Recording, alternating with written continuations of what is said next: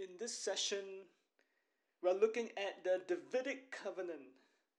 The Davidic Covenant. The Davidic Covenant was made with David when he was enthroned after the death of Saul. This covenant reveals the lineage of Jesus Christ, the Messiah. Through David's seed and house, the everlasting kingdom and throne of Jesus would be established. Jesus himself is called the Son of David. Let's take a look at how David was anointed from a shepherd to become a king.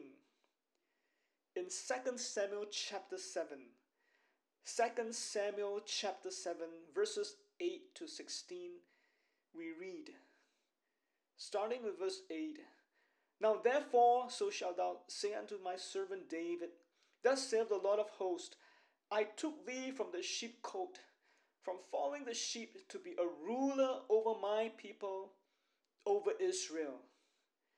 And I was with thee whithersoever thou wentst, and have cut off all thine enemies out of thy sight, and have made thee a great name, like unto the name of the great men that are in the earth.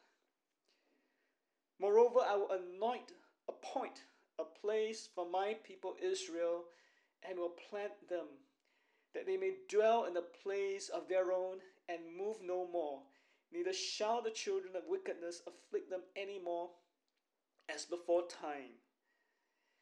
Verse 11, And since the time that I commanded judges to be over my people Israel, and have caused thee to rest from all thine enemies, and the Lord telleth thee that he will make thee a house.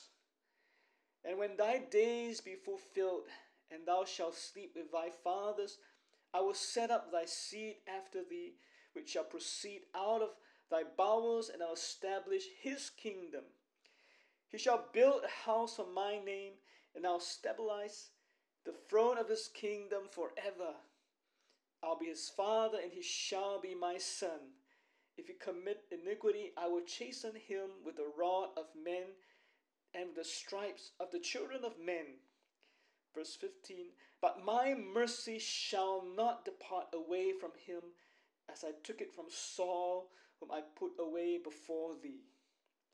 And then verse 16, And thy house and thy kingdom shall be established forever before thee. Thy throne shall be established forever. Here we see that David was also a psalmist. Not just a king, but also a psalmist, a man after God's own heart. Yes, he has experienced failures and sins, but his faith in God would see the fulfillment of his seed, the King of Kings and the Lord of Lords, ruling and reigning on the throne in the eternal city. As David was enthroned at Jerusalem, the city of David, we shall see the greatest son of David, Jesus Christ, crowned with many crowns in Jerusalem too, during the millennial reign. I want to close with Isaiah chapter 9, verses 6 to 7. Isaiah chapter 9, verses 6 to 7. Verse 6, For unto us a child is born, unto us a son is given, and the government shall be upon his shoulders. And his name shall be called Wonderful Counselor, the Mighty God, the Everlasting Father, the Prince of Peace. This is a very familiar passage. Now continuing in verse 7.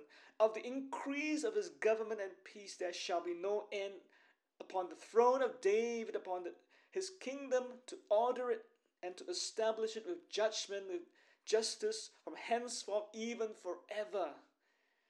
The zeal of the Lord of hosts will perform this. Let every knee bow and tongue confess that Jesus Christ is Lord. That one day we'll see the complete fulfillment when every knee shall bow, every tongue confess Jesus is Lord. That Jesus is Lord. Praise God and glory be to his name. Praise the Lord.